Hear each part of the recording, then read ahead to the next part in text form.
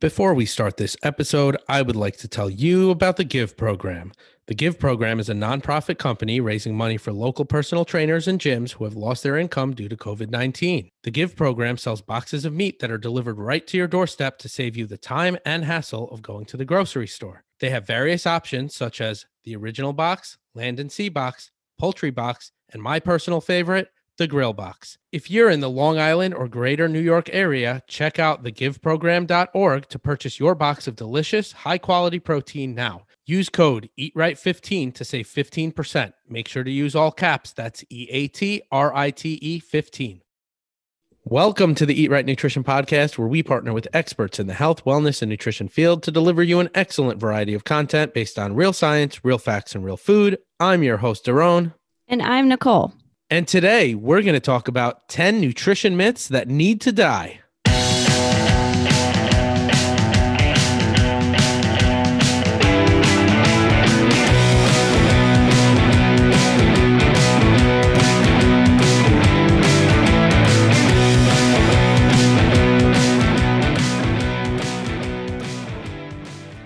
You know, Nicole. Yes, Daron. Somebody gave me shit about my intro. Who did? For the podcast. Really? Yeah, somebody that Wait, our intro yeah, to our yeah. podcast? Yeah, that too. And I was wait, what did they say? That it was like too polished, like it's not you, Daron. And I'm like, okay, wait a minute. So we're getting in trouble for being too professional and too polished?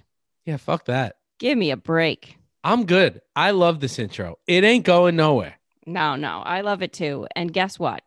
No. So this colleague of mine, if you're out there listening to this podcast episode, just kidding. It's we ain't changing, February. We ain't changing shit. That's definitely the unpolished version of you and I right there. So you get the intro that's polished, and then you're suckered, and then you're suckered into the shit that we talk. Exactly, a little bit of everything during the conversation. So, all right. So how do we want to kick this off? Do we want to list them, or do we want to just go? No, let's keep them waiting one at a time. Let's keep them waiting. You can't know what they are. Although I was thinking about putting them in the show notes. I don't know. We'll figure that out later. All right. So you could put them in the Instagram every day during the week, each different myth, and they can look there. Oh my God. That's such a great idea for content. This is what I'm here for. The ideas, people. You're brilliant. I knew you were here for a reason. All right. So let's get into it. Okay. 10 nutrition myths that need to die.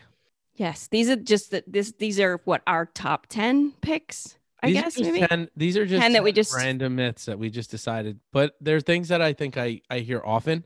Yeah. Okay. And number one, I've been hearing often. I've taken a lot of new clients on to my roster, and that it always comes up. You can't eat past a certain time. Yeah, I know. Oh, whether it's 6 o'clock, 8 o'clock. Well, you can't. Time, you should have. Yeah. Go ahead. Because somehow, miraculously, your body is going to just store your metabolism just shuts down for it's like a store. It's like a store. It closes for the night. It opens up in the morning and starts burning calories. Yeah, I know.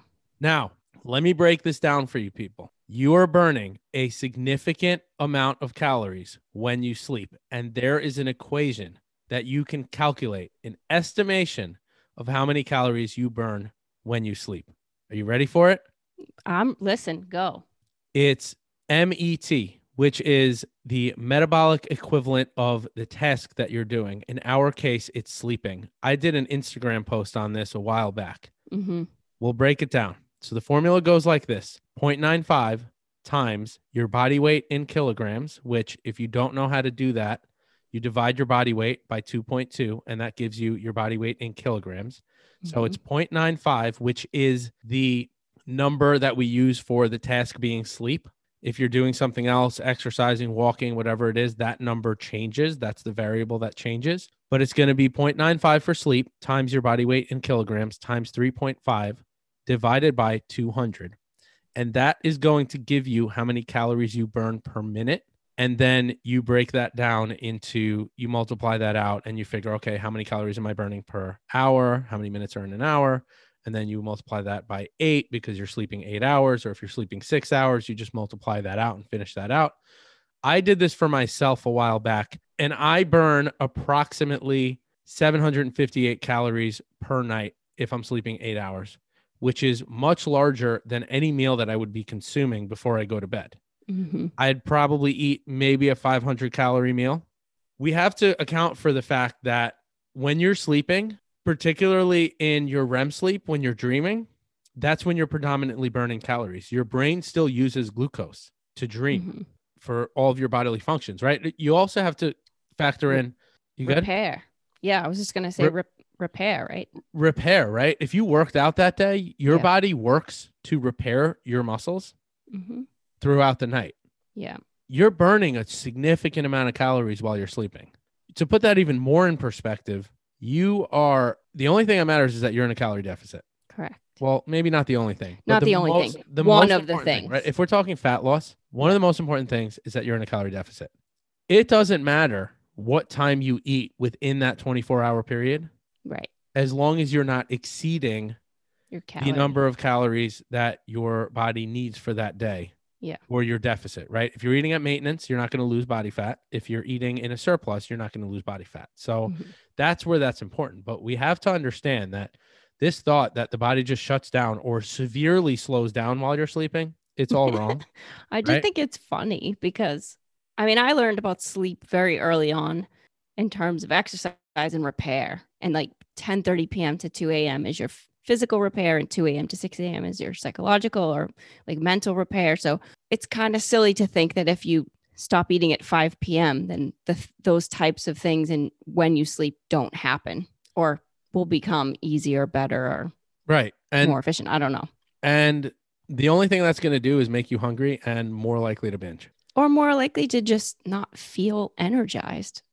You know what I mean? Like we're talking energy on the other side of things, right? How much you burn versus your intake. So when we talk about calorie deficits and restrictions like that, the flip side to that is you can't get through a workout. I mean, I've been saying this so much that you cannot create an efficient workout and burn calories within that workout if your body hasn't repaired from your previous workout or even just from a busy day at work or a stressful day, you know? And that's where we get into overtraining or undereating, which overtraining can be undereating for the amount of training that you're doing. So you want to make sure that your body's well fed.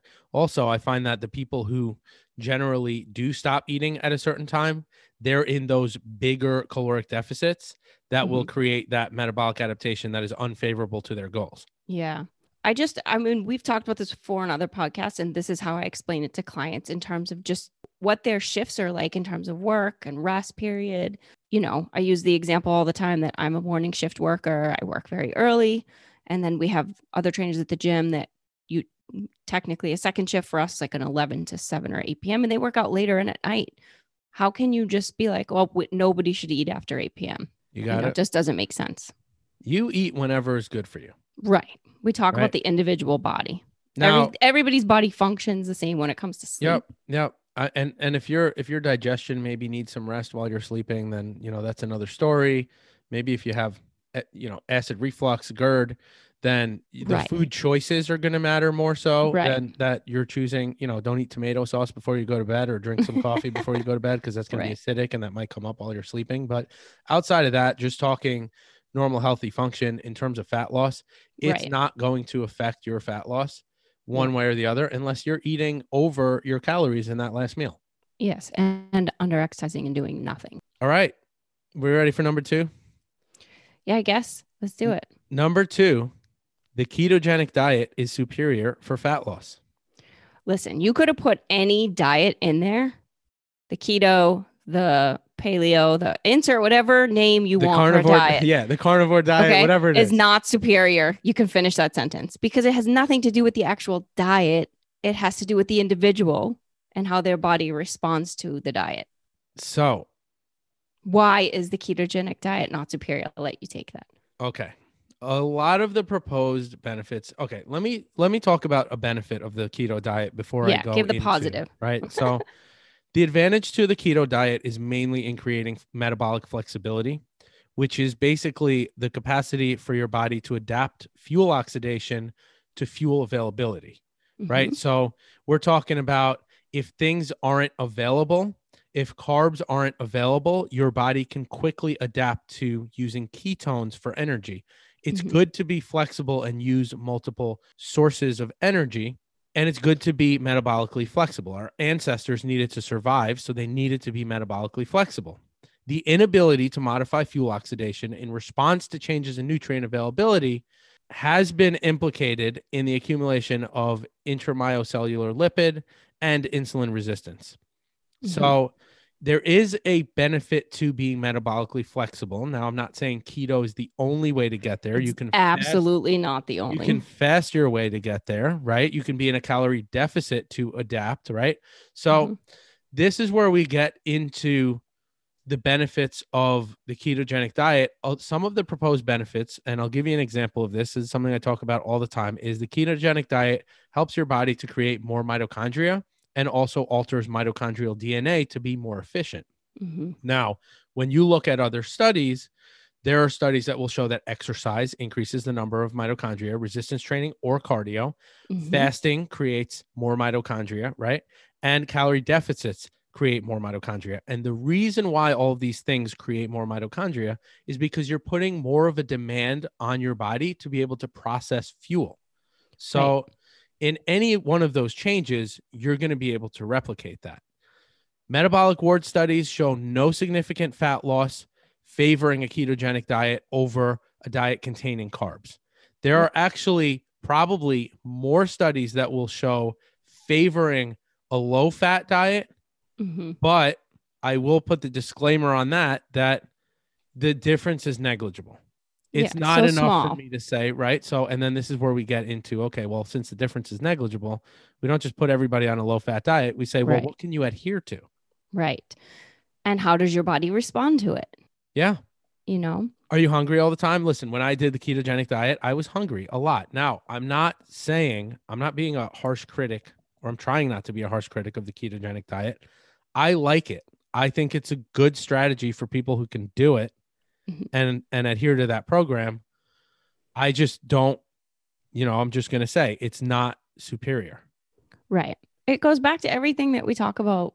We talk about it all the time. It's really what you can do on a regular basis and create a lifestyle around. If you can live the lifestyle in a ketogenic diet format, then more power to you. I'm not against it either. I mean, I think everybody at this point knows that we're pretty open to all options for clients, but it really depends on the client. I think my biggest issue with any type of quote unquote diet is that I just posted about this on Instagram the other day. Like the judgment around one being the best and the only way to accomplish a goal, a fat loss goal, or whatever their health goal, is just so ridiculous to me, because so many people, everybody's so different. How can you say everybody should do one thing? I can't with that. So that's my only issue with that. When it comes to diets, you have two kind of different types of people on social media, I feel. Yeah. The first person that you have is the person that did it and was super successful doing it and then became a coach and started advocating for it. Yes. This is the person that gets results from it, that all of a sudden everybody should be doing it because they got results from it. Now so you're therefore a coach. Superior. And now you're a coach, even though you've never read any science on any other topic.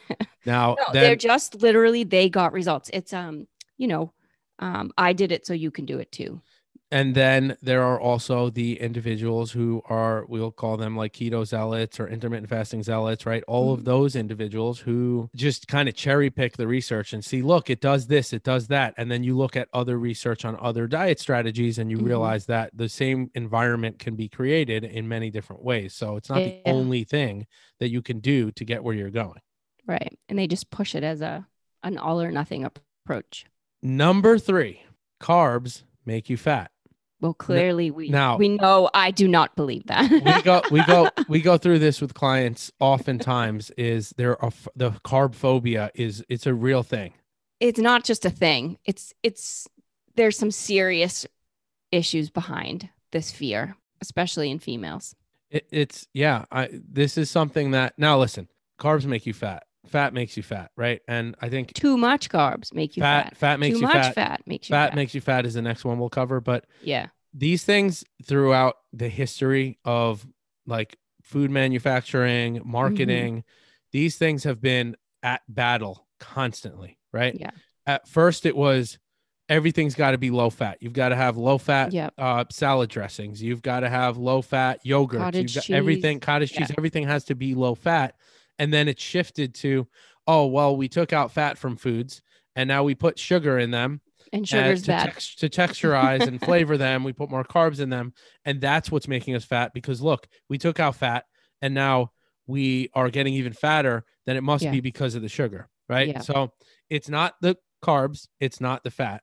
Let's dive into the carbs. The notion is based on the carbohydrate insulin model of obesity, which theorizes that obesity is caused by carbs and the insulin response they evoke, because they'll say insulin is a storage hormone and it causes you to store more fat.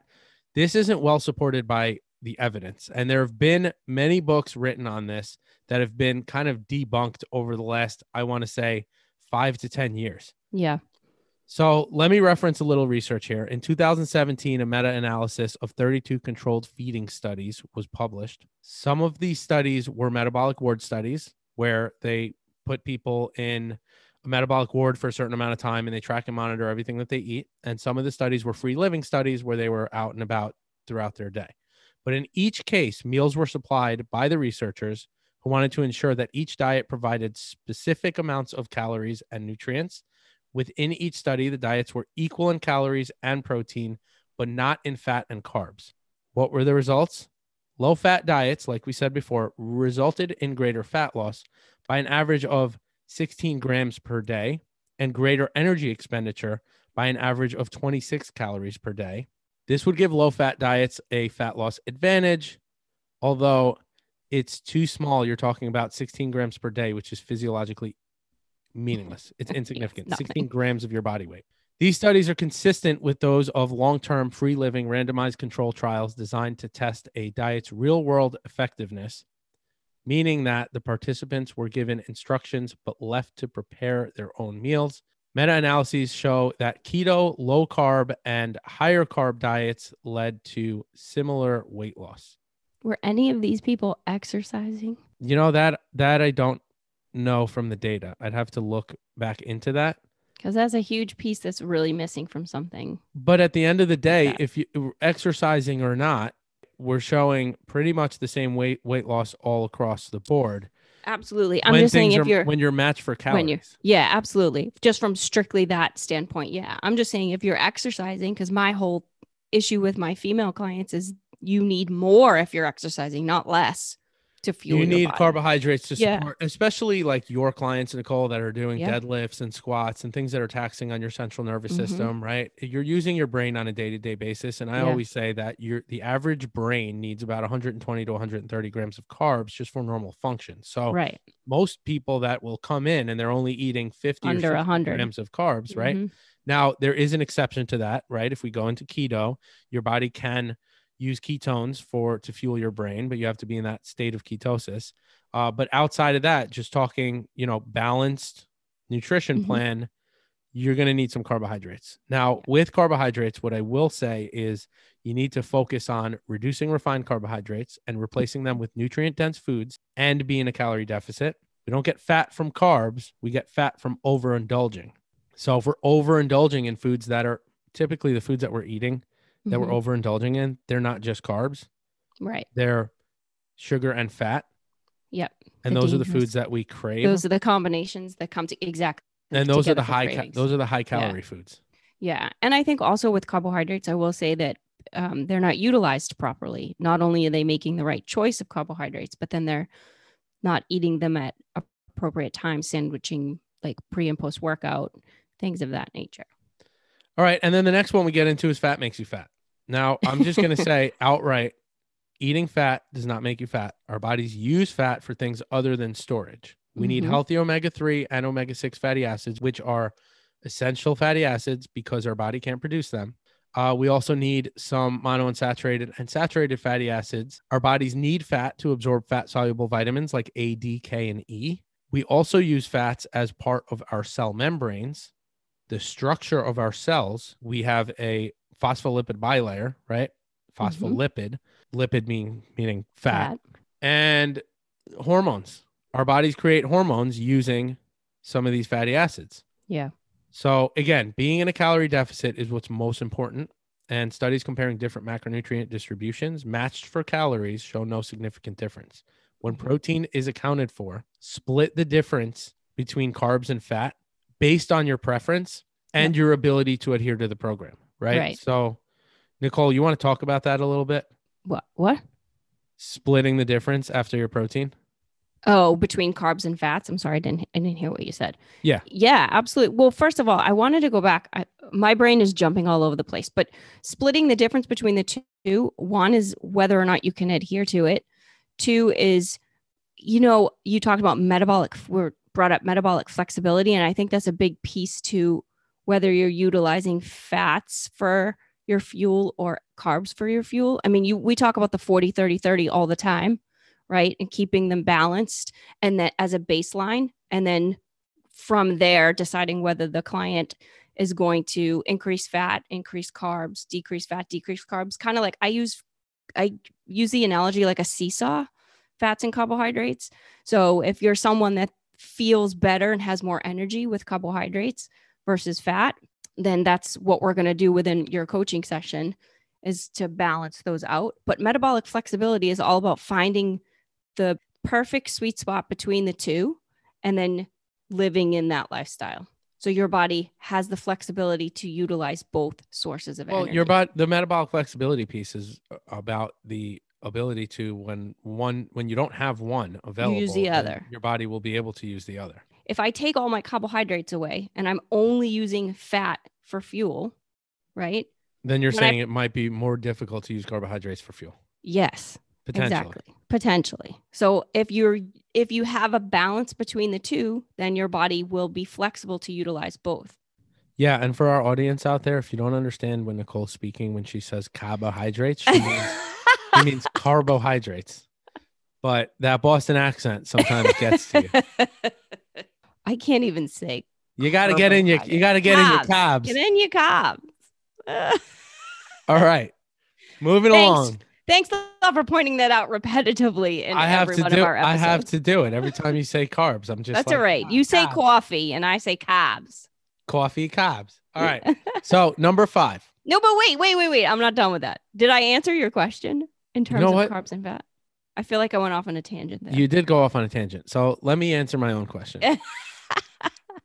Carbs and fat, you want to do based off of preference to make it. So I did answer your question because that's what I said. Easier for yourself. Right. No, that's what I said. And then that's what I said. Off on a tangent. Anyway, you want to make it easy on yourself. So if you're somebody that has a hard time and struggles to get more carbs in and you just naturally go over on your fat, right, then maybe you want to opt towards eating more fat. Nobody cares. It's fine. Account for your protein. Right. Eat the required amount of protein. Well, that's what I was saying. And then be flexible. Outside of that, just allow yourself to split the difference however you naturally would split it, and it would make it easier on you. Right. A lot of my clients, some clients have a harder time digesting fat versus carbs and vice versa. So it can also be a digestive issue as well. Not issue, but. And that's something that we want to consider in the plan, in the program as well, is are you having some type of digestive issue, microbiome issue, right? All types of issues that, you may be experiencing, absorption issues. Do you need digestive enzymes, right? That's a whole nother. No, I agree. I'm just saying for some women that I do prescribe a higher carbohydrate amount versus fat, like if we set it that way, they feel sluggish and tired after they eat them, even good quality carbohydrates. So it depends on the person. And then I can, switch the dial. Absolutely. All right, go on. I'm sorry. Just want to make sure I got that in. You ready for number 5? Number 5, halfway. Training abs will give you abs. Oh my God, this is one of my favorites. Nicole's excited about this one. I'm excited about this because I hear it all the time. Can you just give me an ab workout? Literally, can you just give me an ab workout? Like your abs don't work when you squat, deadlift, bench press. It's not even that movement pattern. It's not even that. Working the muscle is not going to reduce the fat in that area. Let me debunk this right now. All right, go ahead. This is called spot reduction. Yes, which you cannot do. Your body does not burn fat from the area that you're training. Fat storage and the ability to lose fat in a certain area is largely genetic and out of your control. Right. So if you want to lose body fat, stay in a calorie deficit, and consume nutrient dense foods that will keep you satiated, do some resistance training, and be conscious about your NEAT, which is your, we talk about this all the time, non-exercise activity thermogenesis, or in layman's term, get your steps in. Yeah. Your body will typically, it's going to store fat where it's convenient for it to store fat. That could be in your arms. That could be in your legs, your butt, your thighs. That could be in your midsection. For men, it's generally more in the midsection. For women, it's more in the, generally more in the hips and thighs. And then after menopause, it switches over to, because of the changes in estrogen, it switches over to more of your midsection for women. Your body is going to choose where it wants to store it. And the unfortunate part to that is generally where your body likes to store it, your body doesn't really like to take it away from. Right. It's the last place to come off too. Right. So just stay on course. Like, oh man, I'm losing weight, but why am I not losing my belly fat? Just continue to stay on course with your plan, and that will eventually come too. Yeah. You're not going to lose body fat in your abs by training your abs. No, but you also, so I have two things to say about this. This is a big one for me because this is a huge topic with all my clients. One is you have to focus on movement patterns to build your core. Forget about the abs, your core from your shoulders to your hips, maybe mid-thigh even, like shoulders to knees, we'll say. So everything in the midsection counts as core. You have to be able to move in all the different directions or all the different movement patterns and be strong in each of those to build a strong core. Core has stability, core has strength, core has power. So you have to be able to utilize all of those within a workout program. So if you're just isolating your abs and crunching, and then you go to stand up and throw a medicine ball, two totally different things. And neither one of those individually is going to give you abs, quote unquote abs, right? The second piece to that is too many women, because I work with mostly women, but too many women think that if they are skinnier and leaner, that they will see more abs. And what they fail to understand is that when you build muscle, even in your core, you may not necessarily need to be thinner and lighter in weight and lower in body fat. You actually just may need to be patient enough to build some muscle mass up in your core, your shoulders, your back, your like the abdominal areas where everybody thinks core, but also your back, your booty, and your inner thighs. Core development and gaining abs isn't just about a six pack. Well, so that's like right, like, you know, the woman who's like, let's say we'll call it 15-16% body fat and is like, right, I'm not toned enough. I've got ripped abs. But no. But I'm not toned enough. Forget that. Yeah, right. Yeah. Right. I'm still not toned. And it's like, well, because you need to build muscle to have. Yeah. You have no abdominal muscles.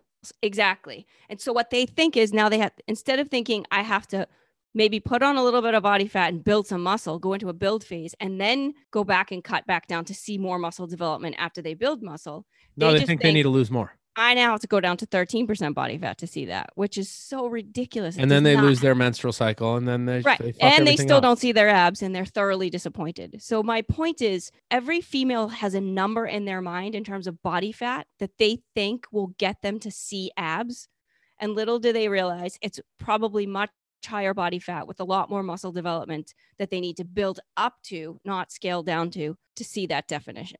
And men too. I'll put them in that. Yeah. I mean, look, I don't know. This is a hot topic for me because literally every day on Instagram, I get DMs. What type of abs do you do? What type of ab program can you give to me? Can I do abs every single day? That's another question I get all the time. I'm like, hey, listen, just sell them a 6-minute ad program and we'll be rich. I'd be rich, right? I could just do exactly. Trust me. There are times where I'm tempted to just be like, do this every day. But I can't. I'm too good. I can't do it. Walk your ass to the bank with all that money. Yeah, no. For all of our listeners out there, I can't do it. You need to train correctly and build muscle. And then, of course, the nutrition piece has to be there. But the old saying, abs are made in the kitchen, is only one piece too. It's a very small piece to it, actually. But they're certainly not just made rolling around on the gym floor. No, they're not made doing like hanging leg raises and crunches and oblique crunches. I mean, I put these poor women that are doing like 5,000 of them a day. I still can't see my abs. I don't know why they're not there. I'm like, yeah, you may be strong from doing those things, which is amazing. But All right. So Nicole feels very strongly about building muscle. listen, I'm a trainer. What are you going to do? I'm Num- good. Go on. Number 6, detox works. Oh, Lord. I don't even know where to start on I this know. one. I think this one came heavy. This came heavy from Instagram, and it comes heavy from those. It comes from products. It comes from those multi-level marketing companies Yeah. that sell crappy products and claim that they do something. So They just let's define what a detox. All right, go ahead. Detox diets typically consist of plant-based juices, sometimes mixed with herbs and spices, right? So like, what is it? Like lemon juice with cayenne pepper and, shit like that. Yeah, all that stuff. Now, a 2009 investigation of 10 companies found they couldn't name a single toxin eliminated by any of their 15 products. Now, let's define what a toxin is. Okay. Toxins are plant or animal-based substances harmful to humans. Many people also will mention heavy metals, preservatives from your foods, pesticides, synthetic cleaning products, right? Ingredients from that when they refer to toxins. Now, let me explain something. You have a liver, you have kidneys, you have lungs, you have a digestive system, you poop stuff out, toxins come out of there as well, and you have skin and you sweat. All of those organs in your body, because your skin is an organ too, they all work to remove toxins from the body. And now, in order to do this, your body has to be nourished because these organs require certain nutrients to be able to detoxify your body. Now, when you're doing a quote unquote detox, typically you're restricting yourself. Right. And you're restricting or hindering your body's ability to remove harmful toxins. So you're actually just doing the opposite of what your intention is. Is there weight loss that comes from doing a detox? Typically, yes, but that's usually associated with the fact that you're barely eating anything. You're not eating a ton of food. You're not eating a ton of carbohydrates. So there's a loss in glycogen, which is your liver and your muscles' storage of carbohydrates. You lose glycogen, and this draws out water from the body because for every 1 molecule of glycogen that you have stored, your body will also, in addition to that, store 3 molecules of water. So those 3 molecules are coming out for every gram of glycogen that you're losing. And once you stop doing this and you start eating and you resume your normal diet, you gain it all back. You're going to gain that weight back. It's not helpful. You're not helping your body out by doing this. You need to nourish your body in order for it to detoxify. There on is its own. no detox product in existence that actually does anything for you. You just made such a good point. You need to nourish your body in order for it to naturally be able to perform what it's supposed to do. And instead, we're sending the message with detoxification programs that put them in the opposite state, which then just perpetuates the frustration for most people when they don't get what they want out of that detox program. Or they may feel better for a couple of days and feel lighter or whatever. And then they gain it all back when they go back. They don't feel better. Life. They feel hungry. They feel like shit. They do. Well, no, but listen, I've had so many women do like, I did a juice cleanse for 3 days and this and that. And I always let them. I'm like, go ahead, do your thing. Let's learn from it. Find what worked, find what didn't work, which we already know the answers to. But I feel like they have to go through it to experience that it isn't the way to go in order for me to then educate them on the other end of the spectrum and what we need to focus on. So, you know, my clients have definitely come to me being like, I'm just going to drink water for the next 3 days and cleanse. All right. You're going to really hate that, but go for it. Yeah. We'll follow up on that. We'll see how you're feeling. Yeah. And they always come back feeling horrible. They can't do their workouts, whatever. And then I go in for the kill and go, okay, let's start feeding that body. Now, well, that's like the conversation you and I had years ago when you're like, what do I do when my clients just want to do this and whatever they want? And I'm like, let them do it and then let them fall on their face. And then you're like, all right, cool. Like now let's do this. Are you ready? Yeah. Now let's do it my way. Yeah. We tried your way. Yeah. Right. And just allowing them that flexibility sometimes is like, all right, well, eye-opening. At least my coach listens to me and allows me to try things, right?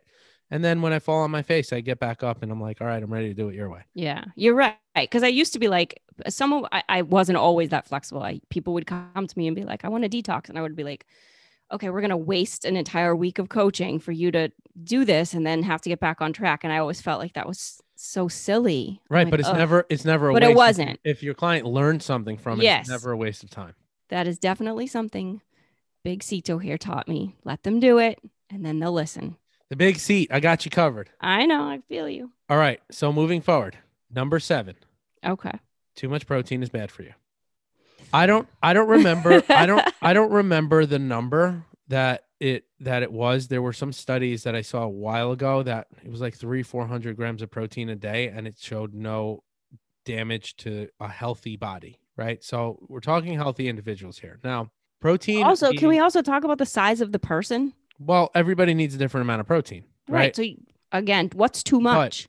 I mean, think about it. You say too much protein for me versus too much protein for you. Daron and I are clearly two very different bodies. But here's the big question is what effect is that going to have on your body aside from my professors used to say this in college when I was in undergrad. They said bodybuilders have expensive urine because they they spend a ton of money on protein and they pee a lot of it out because they pee out nitrogen, right? When you see high nitrogen concentration in the urine, that's typically a measure of, hey, you're eating too much protein because you're peeing some of it out. But outside of that, your body's filtering it out. There's no damage involved, right? The only times that protein is going to be bad for, let's say, your kidneys, which we'll get into, the only time it's going to be bad is if you're in a certain stage of renal disease. Now, this is going back to college where I don't really remember how much protein is recommended in each stage, but it changes from stage to stage. Yes, as they progress. Right, depending on where you are. So that's really where you want to look out for it. But normal, healthy, functioning kidneys, it's not bad. So I'll just jump into kidneys and why it's been kind of proposed that it could potentially be bad for your kidneys. So there are studies that determine that high protein diets increase GFR, which is a marker of waste filtration in the kidneys. It was argued that increased GFR was a sign that undue stress was put on the kidneys. But later research has shown that kidney damage does not occur as a result of diets high in protein. So the conclusion is when we look at randomized control trials thus far from what we have, there aren't studies that show that high protein diets are harmful to your kidneys. I mean, we're talking a lot of protein. We're talking high protein diets like in the 300-400 grams of protein, which is more than anybody. No, forget it. It's more than anybody needs to eat, period.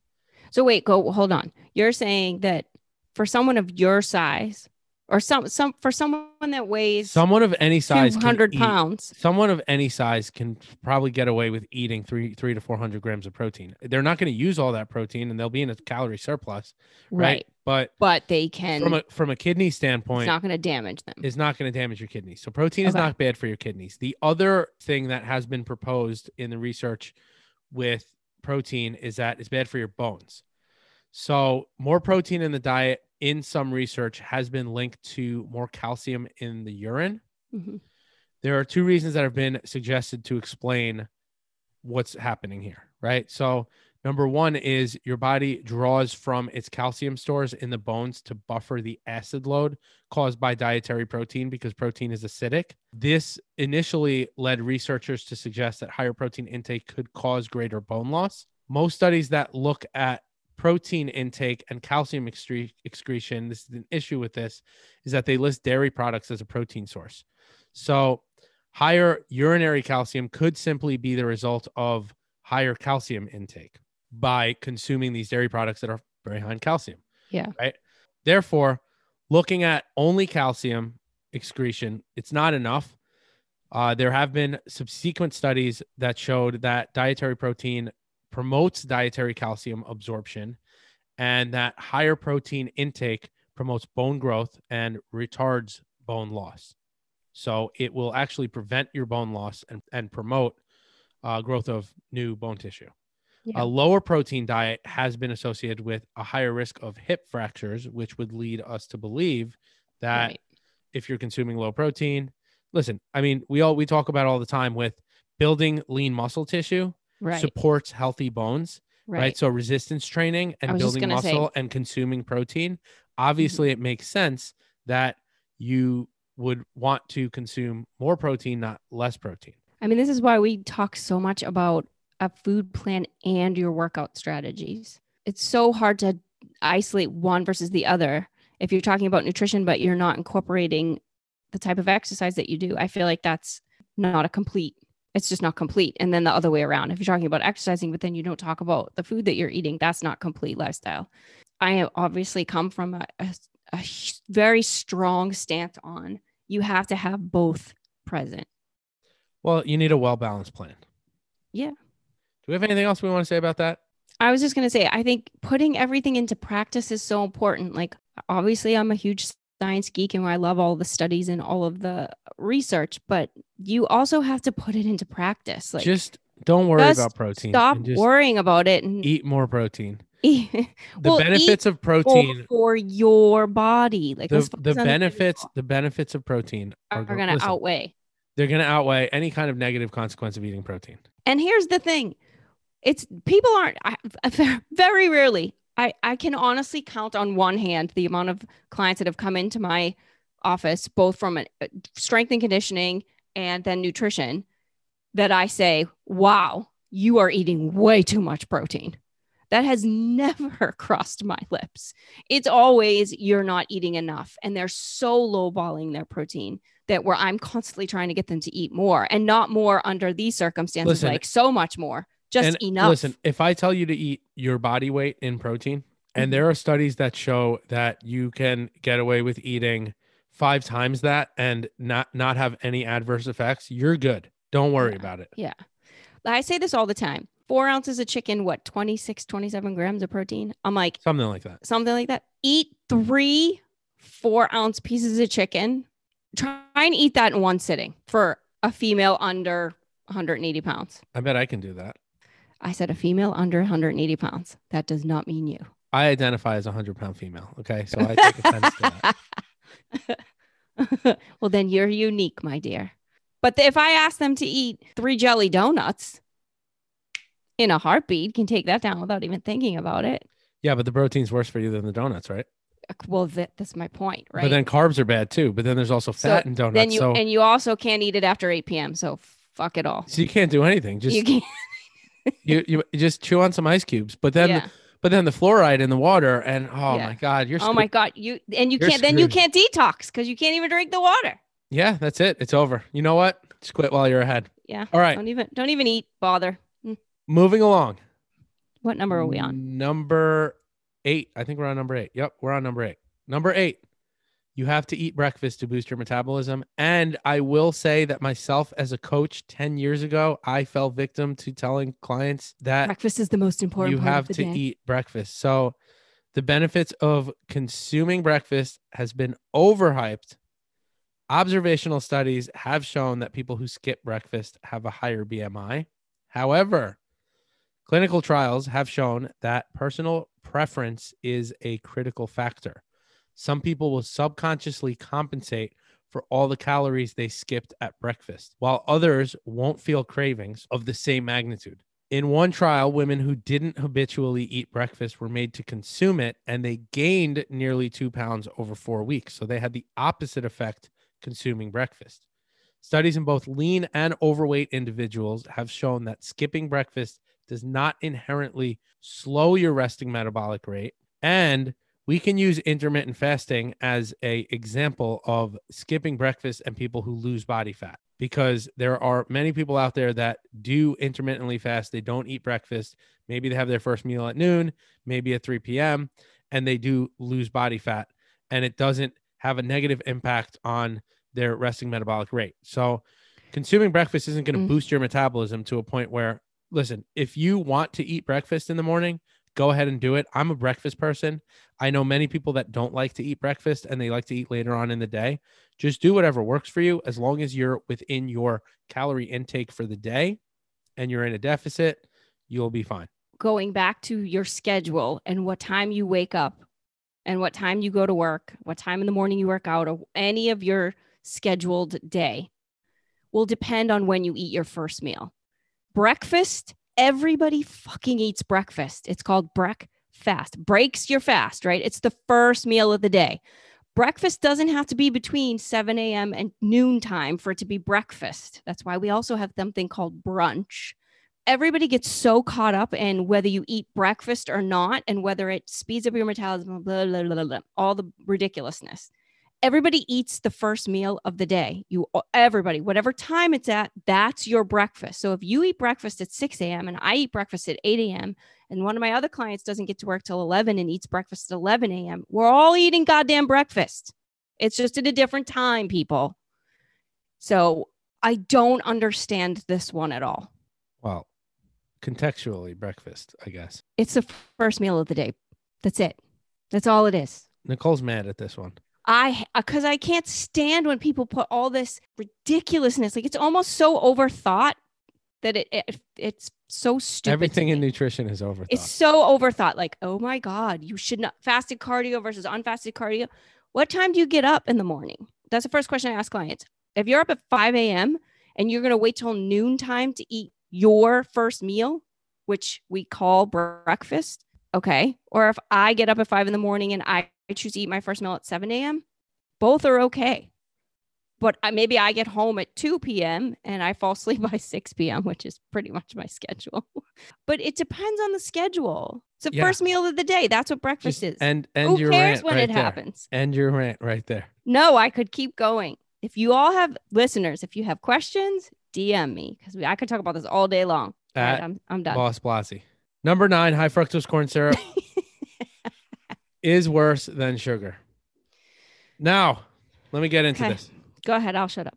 Early evidence led to the belief that high fructose corn syrup, or fructose in general, could cause fatty liver disease as well as insulin resistance and obesity. By extension, high fructose corn syrup is frequently said to be unhealthy because it is high in fructose. The reality is there isn't always more fructose in high fructose corn syrup than there is in regular sugar, like table sugar. Table sugar is approximately 50-50 fructose and glucose. Table sugar is sucrose, which is half fructose and half glucose.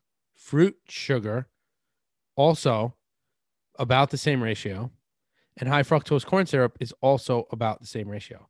You see, the thing that drives me nuts about this one is that your body knows monosaccharides, disaccharides, polysaccharides, starches, right? That's what your body knows, and your body knows how to treat them and how to break them down. So unless we're talking about a huge significant difference in the fructose concentration in quote unquote high fructose corn syrup is just high fructose because it's higher fructose than right? It's made to be higher fructose than it when it originated.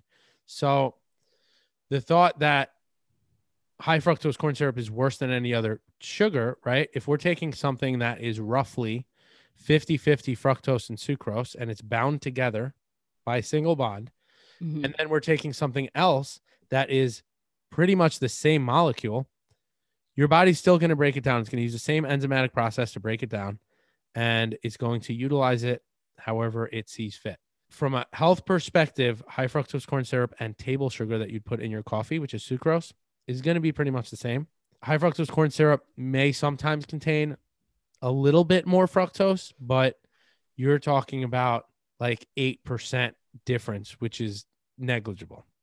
So just want to finish that off by saying high fructose corn syrup and sugar is going to pretty much have the same effect on your body. Unless you're eating incredible amounts of it. This is a portion thing. That's all this comes down to. Yep. If you're eating, what's an example of high fructose corn sugar product? I mean, any kind of like processed sweet that you buy. Like a ho-ho or a ring I mean Coke, like a or soda. Yeah. Soda. Okay, fine. If you're drinking that 7 times a day, you got a problem. If you have one of those a week, not so bad. Just manage your added sugar intake. It's all about, it goes right back to calorie. Your body doesn't care where it comes from, and your body doesn't even know your body doesn't even know that it's called high fructose corn syrup. So, you know, there's really not. But here's the thing, though, we do have to talk about the amount of it. I have clients that have come to me drinking 7 diet sodas a day or 7 sodas a day, or having like Ho-Ho's, Ring Dings, Twinkies, which are all the type of like sugary stuff I grew up on. And they're eating 3 of those after dinner. I mean, they're we have to talk about that fact that that is not the way a Who, healthy life who still eats is led. Twinkies? Oh, I had a client, not recently. This You was know, probably I 2 years ago. She had kids, and I don't know why, but there's a quote unquote healthy Twinkies. It's ridiculous. It's so is that a funny. thing? It is. They did have them. I don't know what they were made, who they were made by, but they were a quote unquote less sugar Twinkie. And she brought me one to try. And I was like, first of all, it was disgusting. I'd take a regular Twinkie if I was going to eat it, and just have it as a one-time thing or once in a while thing. But they were eating, like, she was having like two Twinkies and a scoop of ice cream for dessert every single night of the week. Her and her kids. I was like, oh, no, no, no, no. You know, I will say about Twinkies, the last time that I competed, when you compete and you're in kind of bodybuilding mode, you're hyper focused, you're eating all, good nutrient dense foods, you're eating in a big deficit towards the end, and you really start to crave things. Oh, yeah. And so a lot of competitors will do this thing where they either write it down or they'll create a mental note. I would create a mental note of Like all the all foods the that I was things. craving that I Yeah. was going to have after I competed. Now, disclaimer, that is not a healthy thought process around food No. and weight loss and fat loss, but it's just something that we did as part of bodybuilding culture. People still Now, do it now. I was craving Twinkies the entire time I prepped, and I didn't eat a single Twinkie in 20 weeks of prep. And Yeah, but how many did you eat the next day? So I bought a box that I ate the entire box between the night after my show and the next day. And I was like, I don't even like these, but I ate the whole box anyway. Yeah. And B, I feel awful. Awful. I know. Well, this is the thing. One of the things that I remember from show, my coach, who's absolutely amazing, one of my favorite people in the world, still very good friends with him to this day. He had these things called carb packs. It's graham crackers with chocolate, peanut butter, and jelly. And we would pack them up for the day of the show to have as kind of like a sugary burst. Well, you're also glycogen loading. Getting on stage. Let me tell you, he told me I could have half of one, like before I went on stage. And I was like in the corner, licking my fingers and like licking the saran wrap. Oh, so delicious. And you have, I have dreams about those still. You have tanning spray all over your hands and you're it doesn't matter. Yeah, it didn't even matter. There wasn't a fork or spoon present. It was literally right out the pack. And I still have pictures on my Instagram from those. It was fun. Sorry. Not healthy, but definitely fun. Let's move along to the last one. Okay, last number but not 10. least. Number 10. Myth number 10 is that fasted cardio helps you burn more fat than fed state cardio. Now, the theory goes like this. A prolonged absence of food brings about a reduction in circulating blood sugar, causing, and I used to think this way too. So when your glycogen levels fall and you don't have enough glycogen, that leaves your body no choice but to rely on fat. Rather than glucose to fuel your workouts. Research has shown no significant changes in body composition when comparing fasted state cardio to fed state cardio. My kind of thing for our audience here is do what works best for you and feels best for you. Yeah. There is some research out there that suggests that eating before exercise actually promotes a substantial increase in post-exercise oxygen consumption, which essentially is your body's ability to burn fuel for a longer period of time. Yep. So that will actually promote you burning more calories after your workout has stopped, after that cardio workout has stopped.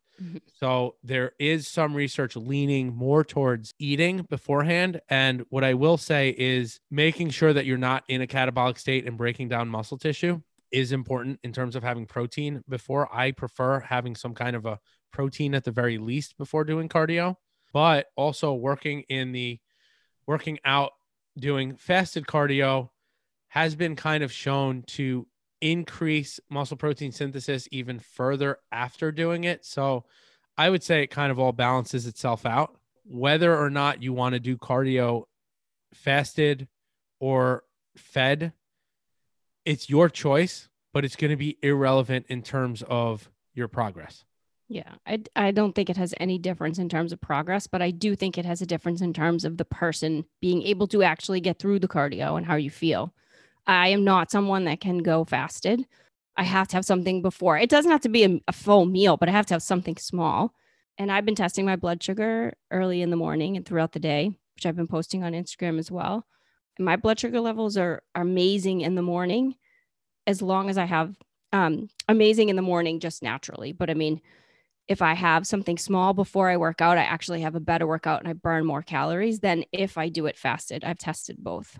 All right. So there you go. But that's just me. I'm just saying. Yeah. Some clients can't work out with food in their belly either.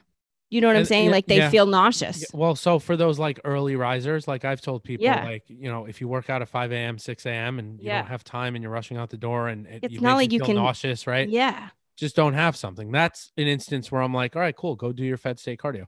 Generally speaking, I recommend not doing things fasted.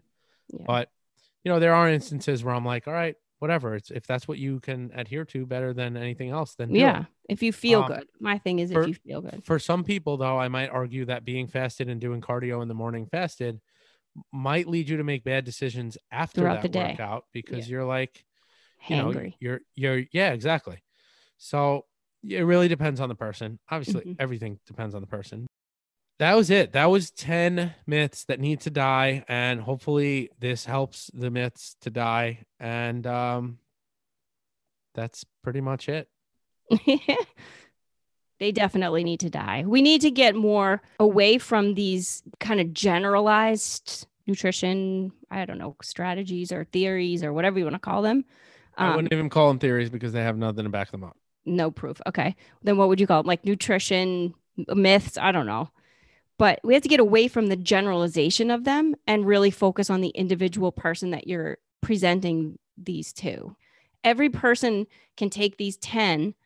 If you presented it to a client and said, of the 10, which one of these may like work for you? Like, have you ever done fasted cardio? How did it work? Have you ever, you know, eaten too little or too much protein? And how did you feel? Like they would all answer completely different. Here's the thing is I think that people gravitate towards these things because it just sounds like, oh, well, it's easy. I could just cut out carbs or I could just cut out fat or I can just detox or like it's more sexy than what we preach on a regular basis.